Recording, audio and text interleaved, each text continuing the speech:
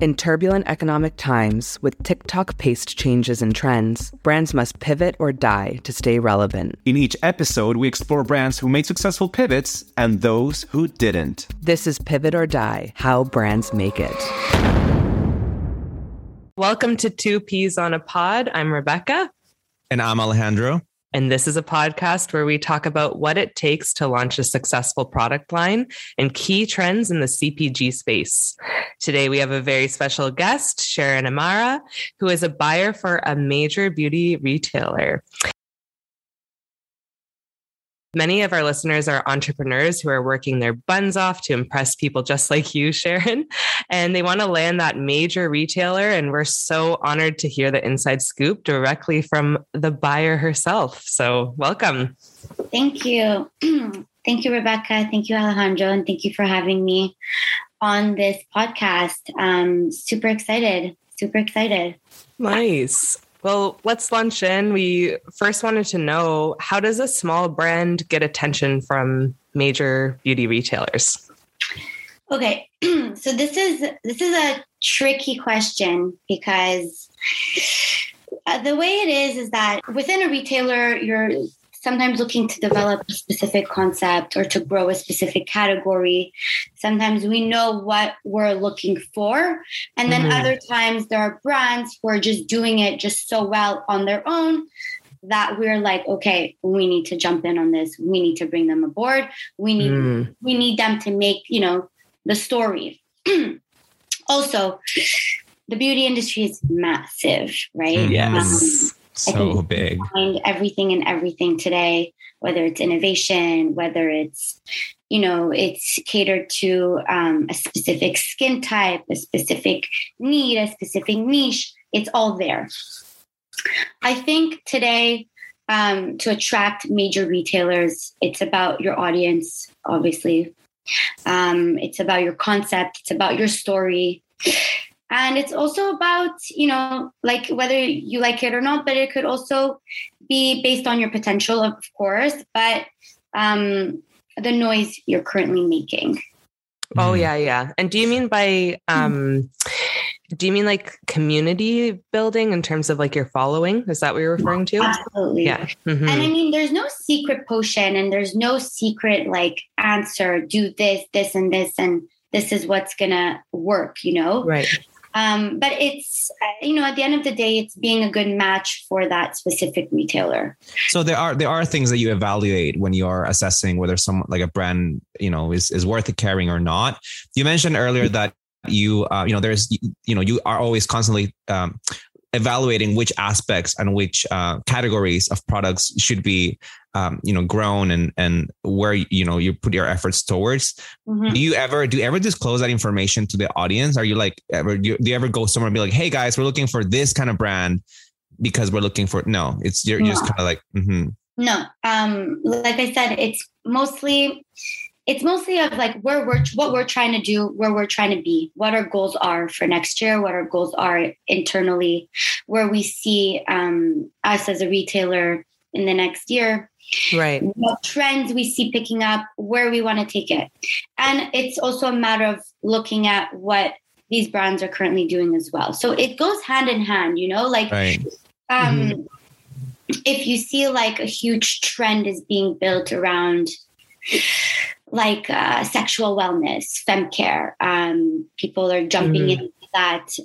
They're being more conscious about products, especially in the femcare side of things that are being upcycled, things that have a sustainability side to it. So you see this as like growing and you're like, okay, this is maybe something we should also pay attention to. This is something we should also probably adopt. Our consumers, she or he is voicing this, they're voicing this. So it's a matter of like just analyzing the market, knowing who your customers are and being able to deliver that to your community. It sounds a lot like you're looking for those brands that can stand on their own and are already working. Like you want a surefire bet, right? And I just was curious. I mean, my assumption is that you're heading to Instagram to go do your research and look at these things. Is that true? Or do you look at other platforms? Like what's your process like when you're looking for that next winner? So there's no process that's like implemented and it's like, okay, I need to be on Instagram 5 hours a day, or like, I'm going to go on Instagram and start scrolling. It's more of like, once you're in the industry, it kind of like screams out to you in a sense. So, it's you're part of the industry. You're keen, you're interested in it. It's, you live and breathe beauty, right? You see what's going on with your brands currently. And at the same time, you kind of see what's going on out there. So it's a lot of internal reporting systems. There's a lot of even like companies who share reports with us, consumer reports. And of course, Instagram, social media has a huge play on it. PRs, the web, like articles, those also go hand in hand. And then, celebrity endorsements. Endorsements can also have a factor in it. Influencer marketing as well. Do you follow certain influencers? Do you follow certain influencers just to see what products they're using? If it's an influencer that's a beauty influencer that has like a large community, a large following, or even just piques my interest, it could even be a micro influencer, but I like the content that they're sharing. Absolutely. It's part of knowing your industry and knowing, what's going on. It's my own Instagram account. Like I have like a Instagram account where I like literally curated followers that are just for beauty, so that it doesn't ramp up my personal account that's meant for social building and like my friends and family, etc. Very cool. You mentioned earlier, that you talk about these trends. Can we get an inside scoop into any new trends that you think are going to be happening in this year, or how is the industry changing? Yeah, that's a really good question. And I mean, I think it'll probably fluctuate on who you ask because everyone has different opinions and, we're not all fortune tellers. We can't see in the future. But a big topic of discussion right now is, during COVID, makeup was had less of a presence, had less of a pull because people didn't really, go out. They didn't see a use to putting on makeup. Why? Because makeup has this reputation to only be results driven in the sense that it's like instant. You want to cover up a pimple, you put a concealer on. You want a blemish, you put concealer on that. You want to look good for one night. You do your whole face, you're good to go. But then now that we're almost out of the pandemic and people are starting to go out a bit more, showing face, and I forgot to mention, backtrack. During the pandemic, people were, going more towards skincare. Right. Care. I definitely did that. Like instead of like short-term, right away effect, like instant gratification on your face, you would go into that long-term process to heal, to get that, natural glow, natural, perfect complexion. And now that we're moving, into the other side, I hope, fingers crossed. We're all hoping. Everyone's crossing their fingers and toes here. Yeah. So now that there's this pressure of like, things are slowly but surely going back to normal, people are like, okay, like I've developed a routine now to do good for my skin. And now I'm going to put makeup on, but what is this makeup going to do? It's going to, if anything, reverse. So it's kind of putting pressure on makeup to try to come out with, it's what we're calling like the skinification of makeup. So how is makeup going to use ingredients that are for the best of your skin? How are they going to, what ingredients are they going to use that's going to still help you generate that complexion and that healthy skin look? Oh man, I can imagine because, imagine like going through all that, the year and a half or 2 years of the pandemic and your skin looks amazing. It's glowing, it's feeling healthy. And then you're like, oh no, now I have to go back. And then you're used to having this glowing skin. You don't want to go back. That makes so much sense. I certainly have not been wearing as much makeup as I used to. I skipped my foundation. I put kind of more selective concealer instead. And so I definitely can see how that would be a thing. So to take it back, just to do first full circle, I think with this transition, makeup now is the trend is to have a foundation that is functional. Right. So not only is it gonna, let's say your foundation is gonna cover your blemishes or give you that complexion, it's also gonna have ingredients that are good for you. So it could have, some AHAs, it could have some vitamin C, a lot of them are now jumping on the wagon of SPF. So the whole idea of being multifunctional and very good for you, clean, staying away from certain ingredients that are considered not so good for you. So the pressure's on for makeup right now. That's exciting though, because I don't know why. I mean, maybe correct me if I'm wrong, but people that think that way, I would assume are people that are also more eco-friendly. And I am a huge advocate for, if you can make it sustainable, go for it. Of course you have to think of overhead and that kind of thing, but in the end, like I'm Captain Planet here. I always think that people have, what can do things in a better way. And I'm assuming that, Absolutely. Another trend that we're starting to see come up is, jumping on the sustainability wagon, is waterless products. Right. We were talking about, how to get the attention of a beauty retailer, but okay, say you are now landed a contract with a major retailer. How do you maintain that great relationship? Like, how do you keep that going? So there's two things I can tell you. Number one, it's a partnership, right? So once you jump into bed with a retailer, it's your partner. So it needs to be always an ongoing conversation of how you could do better. The retailer has that perspective internally and sees what its audience wants, what it's yearning for, what it's asking for, what's working, what's not working. Listen to what the retailer is telling you.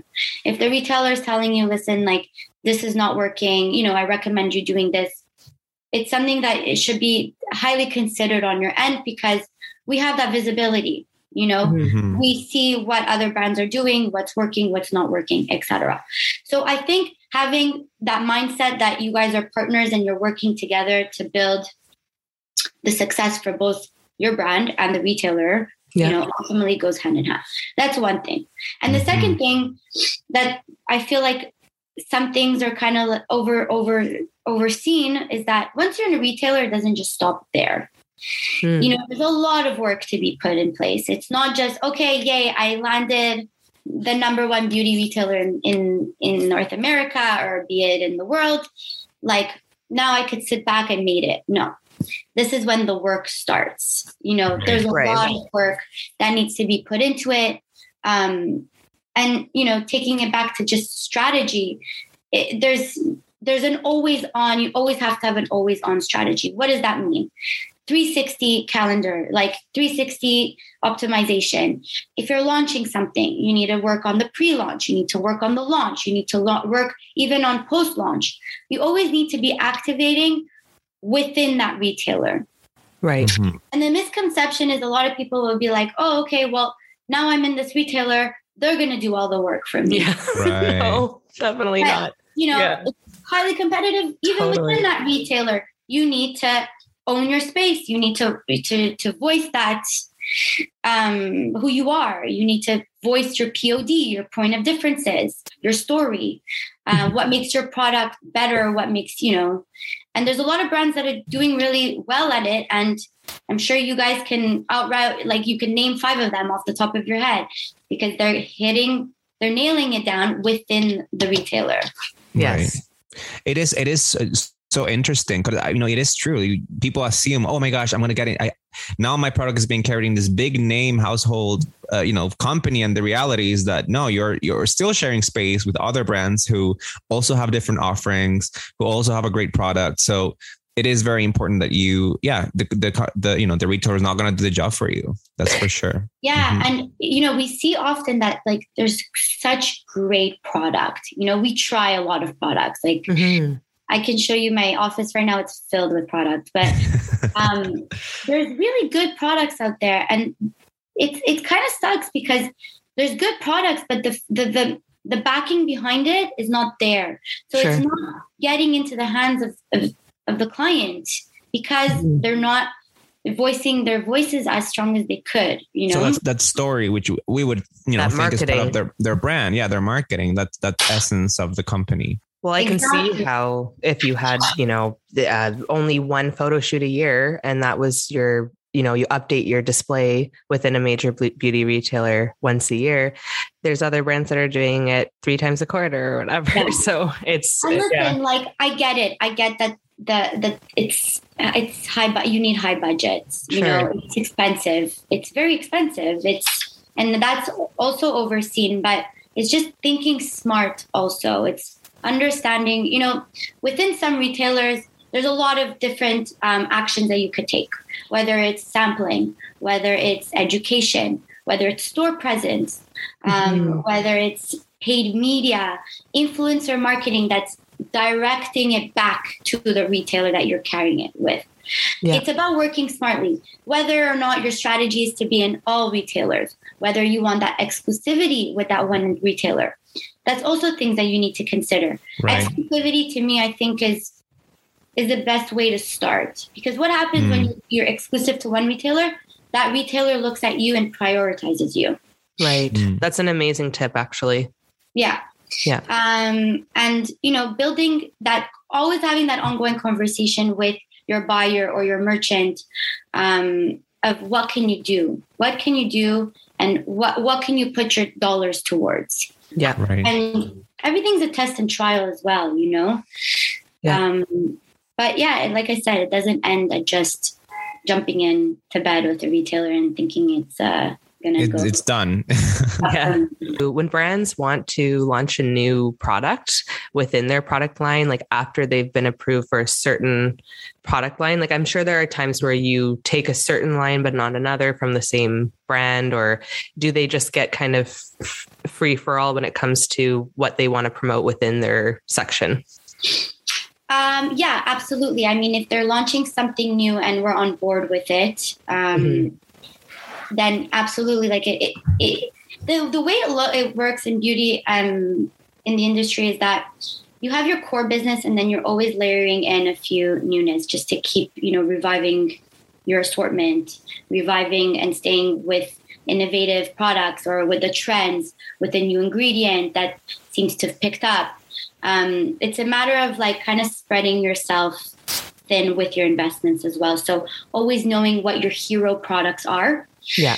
And pushing those because, that's what you're known for. And then layering in your newness products, your new launches. We always tell our clients who are launching products, like start small and make those small products, really spend your time and efforts in making them as perfect as you can. Make sure there's a backstory behind each product, and then from there expand. And I think that it just makes so much more sense. We don't need more options in this world. We need the best ones. We need the best exactly. One. And the success of a lot of brands comes from starting with that one product. So for example, Summer Fridays, the jet lag mask. Absolutely. They started with that one. Kylie lip kit, whatever. Right? Kylie lip kit. She started with her lip kits. I mean, now she's grown into even the baby industry, like the baby care. Baby makeup. Just kidding. Baby makeup, yeah. That's the new trend, guys. They need pitches. No. Yeah. How to contour your baby for best photos. How to make your eyelashes longer. I know. That's awesome. I feel like we learned so much from you today. Thank you so much for sharing your inside tips. And we just wanted to leave with what are your top brands that you're really excited about right now, or that you're, I don't know, anything big coming out that you're excited about? I'm not going to say top brands, but I'm going to say watch out. There's a new category that's going to sweep you guys off your feet. Something that, it's something that's been you've been going to your pharmacy to get it, but how conscious are you of this product that you're buying? Where can you take sexual wellness to? What's the next level? What are things that you're putting on your skin when you're carrying a baby? Right. That whole space is going to just explode very soon, and it's going to change even the conception. So back to sexual wellness, like it's just, I think it's the conception of it being taboo is just going to kind of steer to another angle right now. And there's a lot of cool and fun brands that are tackling this and that are really going to change, like I said, the perception. That's awesome. So cool. That sounds really exciting. I can't wait. Yeah. Well, thank you so much, Sharon, for your time. And we loved speaking to you about all these, beauty and wellness tips and tricks and most importantly, what the perspective is from a major retailer when it comes to thinking about what product to carry on their stores. Absolutely. My pleasure. This was fun. Awesome. Thank you. All right. Thanks for having me.